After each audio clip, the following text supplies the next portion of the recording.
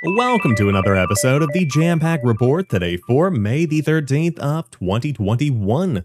Of course, my name is Samuel Adams, and this is a daily gaming news podcast meant to bring you the hottest news you need to know from around the industry. Hosted on YouTube and podcast services around the world 5 days a week, it's your one-stop shop for everything you need to know.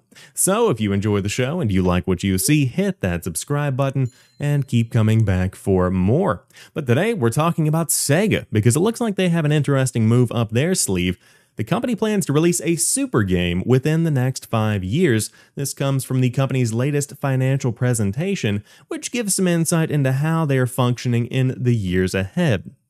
This is a report from VGC's Chris Scullion, who digs into the details in this report, but a lot of this information comes from a couple of slides that are circulating around. Of course, as it tends to go, these presentations make their way online, and there are two big slides that I want to point out here that Nebellion shared on Twitter. First and foremost, Sega's approach includes the utilization of IP assets. So you have active IP and you have dormant IP. Current active IP include Phantasy Star, Sonic, Total War, Yakuza, Persona, Megami Tensei, Football Manager, and more. But on top of that, you also have the potential within remakes, remasters, and reboots of past IPs. So Crazy Taxi, Jet Set Radio, Space Channel 5, Rez, Panzer Dragoon, Streets of Rage, House of the Dead. You see some of those already being initiated, specifically those last two, Streets of Rage and House of the Dead. On top of that, Virtua Fighter is also a game that is seeing some activity over the course of the past few weeks, so I'm sure there is something coming from that, especially in the competitive fighting space. But that's just half of the story here. Sega is also looking at strategy too, the creation of a super game. This is something that is also going to be coming, and it looks like they're aiming for 3 to 5 years for development and completion. But this is the development of a new FPS title at a European studio. A lot of people are assuming this is Creative Assembly. Of course, we know they are working on a project, and we heard that story a couple of months ago. But this also includes the utilization of IP assets. The goal is for 100 billion yen in lifetime sales, which comes out to roughly about $900 million. This is a massive game with massive potential, and to include this kind of information in a financial report signifies the company is very confident in this title. So this is exciting for not only Sega fans, but on top of that, for fans of first-person shooters. If successful, this could be an industry-shaking experience here, and I'm looking forward to learning more about it in the years ahead. But Sega is certainly pivoting. Of course, as you see here in the VGC report, the company really took a loss last year with COVID-19 impacting their pachinko machines, which made an operating loss of 10.6 billion yen, or about $96.7 million. So that is certainly something that no company really wants to have to report on. On top of that, interesting tidbit here, Sega revealed it sold around 4.4 million Sonic games in the past year, although no Sonic game has been released. Interesting little note there. I will say, of course, with the popularity of the Sonic movie a couple of years back, then you have the rise of Sonic in the public eye again, so potentially you could see people going back and replaying some of these Sonic games and rebuying them on their console of choice. But a lot happening over at Sega, and of course a lot of companies have a lot of little projects up their sleeve, including the team behind the scenes at Sony that is hard at work creating exclusive PlayStation experiences. I highly recommend checking out this new article from Wired. It's from Peter Rubin, who says the PlayStation 5 is starting to look like the revolution it promised, and it talks more about how you see these supply issues beginning to come to an end and how you see Jim Ryan addressing these supply chain issues. But on top of that, there's also a quote down here from Herman Hulst that is getting some traffic online. According to Herman Hulst, a Guerrilla co-founder whom Jim Ryan tapped to lead PlayStation Studios in 2019, the group has more than 25 titles in development for the PlayStation 5, nearly half of which are entirely new IP. Quote, there is an incredible amount of variety originating from different regions, Hull says, big, small, different genres, end quote.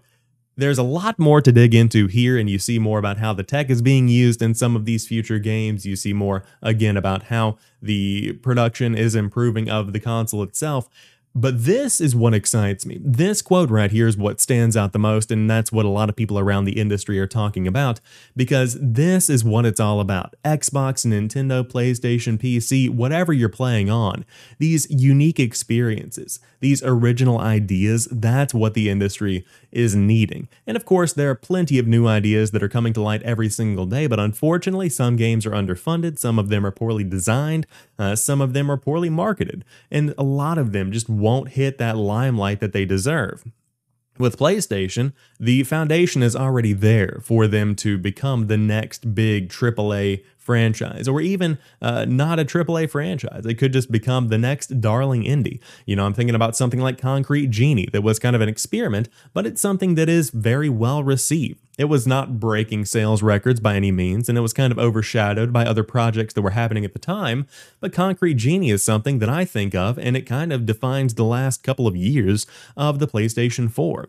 And so to see that Hermen Hulst is sharing more about these new games that are in development, these new projects that will potentially define the PlayStation 5, is encouraging for me, because I'm looking for a reason to need a PlayStation 5. I grew up as a PlayStation guy. My first console in the home was a PlayStation 1. I was sticking with the PlayStation 2, 3, then I got an Xbox 360, but then we went back to PlayStation 4 because that's what the GOATs did, you know, that's what the winners did.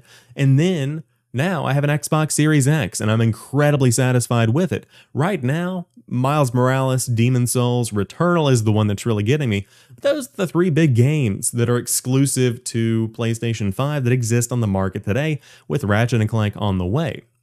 And so I need more games that are unique. I need more defining experiences that make me want a PlayStation 5. And it's statements like these that make me want a PlayStation 5. And as soon as I find a game that I need to play ASAP, that I need on day one, then I'm absolutely going to pick one up. As my strategy goes right now, I'm probably going to wait until there's the slim model released towards the middle of the generation to either pick up a day one PlayStation 5 that might see a bit of a price cut, or just go ahead and pick up the Pro version of the PlayStation 5, which is probably going to be inevitable, and then I can go back and pick up games like Returnal and Ratchet at bargain prices in about 3 years or so, because the beauty of PlayStation products specifically, and Microsoft products, but specifically with PlayStation projects and their focus on single-player experiences, those games are evergreen. You can go back and play God of War from 2005 today, and it still stands up just as well, and you don't have to have any kind of online multiplayer experience. You don't have to have anything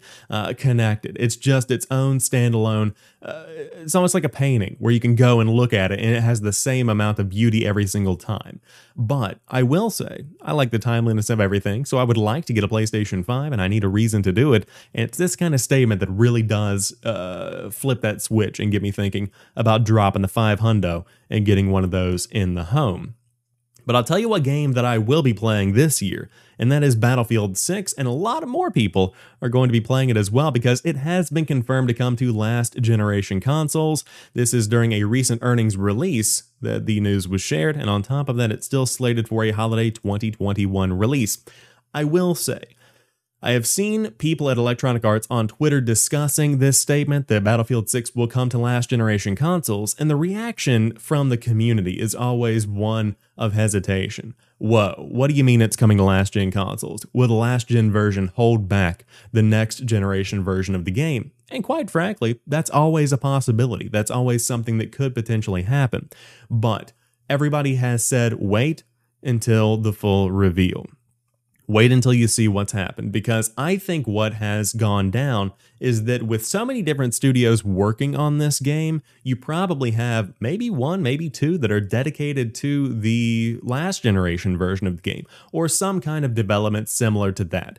I think this has almost been treated as two individual projects, with one that is pushing the boundaries of what the next generation consoles are currently capable of, and the others that are utilizing the full resources that you have within the PlayStation 4 and the Xbox One to make that game as good as it can possibly be. Because right now, while the saturation of the gaming space is, well, that's not the right way to say that, while the adoption rate of the PlayStation While the adoption rate of the PlayStation 5 and the Xbox Series X and S are very, very high, it would be foolish to leave so much money on the table by just focusing on next generation experiences this early in the game, because especially on the PlayStation side of things, you see those production issues really crippling the pipeline. You see a lot of people just unable to find a console, and that's being remedied later in the year. I'm sure by 2022, everybody will be able to find one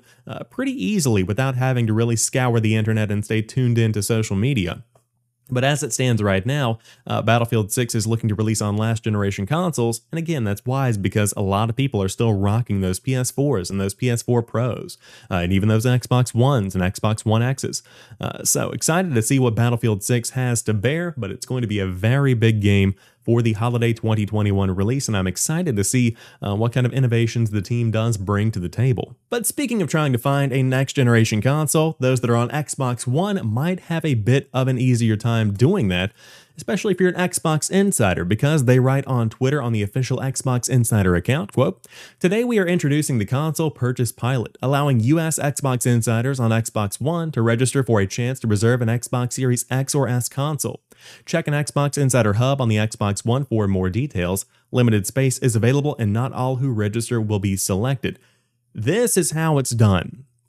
This is how you sell consoles. Of course, PlayStation has their direct queue in which people can line up to get access to a PlayStation 5, but this is something that rewards Xbox Insiders who have been passionate about the Xbox brand, because if you join the Xbox Insider program, that really does signify your dedication to the brand. That shows you're willing to test, that shows you're willing to be on the cutting edge of what Xbox has to offer, and those people deserve to be first in line for an Xbox Series X or S because it gives them, the most passionate fans, the opportunity to get in. And so I think this is a fantastic way to open up the registrations, to open up the availability of the Xbox Series X and S consoles. And so if you're an Xbox Insider, I did want to let you know this is something that is happening. And you could get an Xbox Series X and S and play some Valve games on it this year, because Gabe Newell has teased the possibility of bringing some kind of Steam game to console. I'm not sure what this is. The original clip has since been taken down from Reddit, but in short, Gabe was at a college event, a college speaking seminar, and somebody asked him, quote, "Will Steam be putting any games on consoles or will it just stay on PC?" He says, quote, "You will get a better idea of that by the end of this year." And then he replied before adding, "It won't be the answer you expect," end quote. Initially, my first reaction is to go, Half-Life Alyx is coming as a launch game on the PlayStation 5's version of PlayStation VR.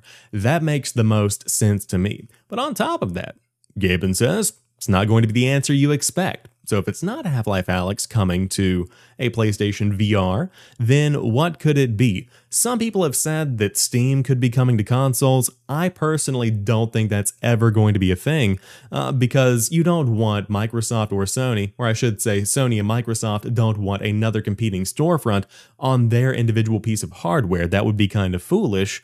But on top of that, Steam has no reason to invest resources in bringing their storefront elsewhere because they dominate the PC space, and the PC space is the largest chunk of the gaming market. And so with that kind of domination, you don't really need to spread out and be on competing hardware. And on top of that, the resources required to make that a possibility, I just don't know if the investment would really pay off. But it's exciting to see that you have collaboration between console creators and platform holders and Valve, because that really gets the gears turning as to what could be a part of the next generation, what could be included, what is that relationship like between companies like Microsoft and Valve or Sony and Valve. It seems like from the pulse of the gaming community and the discussions surrounding this story specifically, it looks like Valve's talking more to Microsoft than they are to Sony, and that makes sense because Sony is much more closed off to this kind of collaboration. Microsoft is pretty open to this kind of idea, and you see Valve and Microsoft partnering for years and years to bring a lot of classic games to the Xbox ecosystem. But excited to see what comes out of this and to learn more about what kind of games are on the way. Could be entirely new games. Of course, there are multiple games in development at Valve. That is something that Gaben himself has confirmed. So maybe some of those are going to be the the console versions of games alongside PC versions of those same games, or it could be something entirely unique to the console space. But to round out today's show, for those Destiny 2 fans out there, crossplay has been accidentally switched on early, months ahead of time. Months. Now, this is something that's going away towards the end of the week, so dive in, give it a shot if you wanted to test out the cross-play functionality. But Cosmo, the community manager, says, quote, "We are seeing reports that some players are able to get a sneak peek at crossplay. This is not meant to be live yet and is not representative of the full experience. We will be implementing a fix to remove public access later this week, but in the meantime, feel free to partake." Awesome to see here that this is something that is, number one, being actively developed, and number two, so far along that it has been switched on and is fully functional without proper QA, it seems. And so this is something that is going to revolutionize Destiny 2.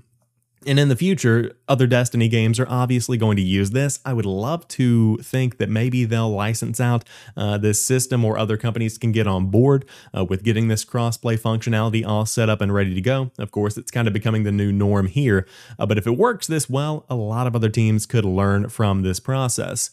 But for Destiny 2, especially now that it's gone largely free to play, the importance of crossplay is elevated to where if you have a player on Google Stadia, they aren't siloed off in this little community of a couple of hundred people. They're able to tap into the Xbox players, the PlayStation players, the PC players, and become a larger part of the ecosystem, not around their platform, but around the game itself.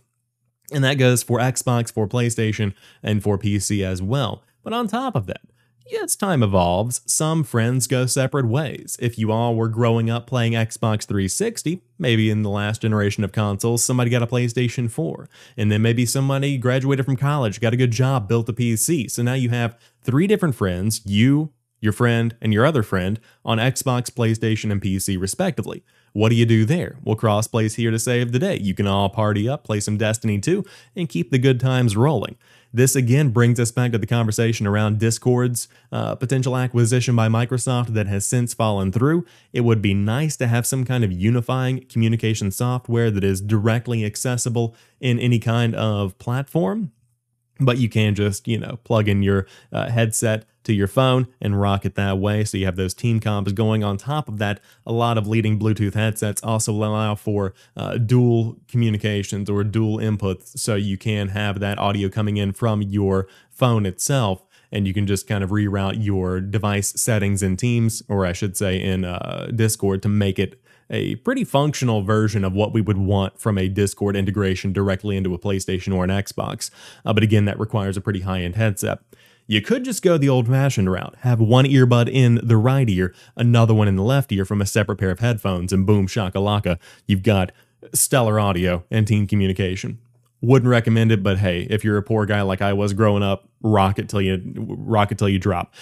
But Destiny 2 crossplay is switched on. Dive in, check it out, see if you're one that has access to it, because that feature is going away as soon as they implement a fix. But that rounds out today's episode of the Jampack Report. If you enjoyed today's show, drop me a like down below, and let me know what you think about this Sega Super game. Do you think it's going to be good, and what do you think it will entail on top of that? How do you feel about the PlayStation 5 a couple of months after its release? I'm starting to really pick up on it. I think this could be a very solid generation. But until next time, you guys have a fantastic rest of your day. I'll talk to you soon, and peace.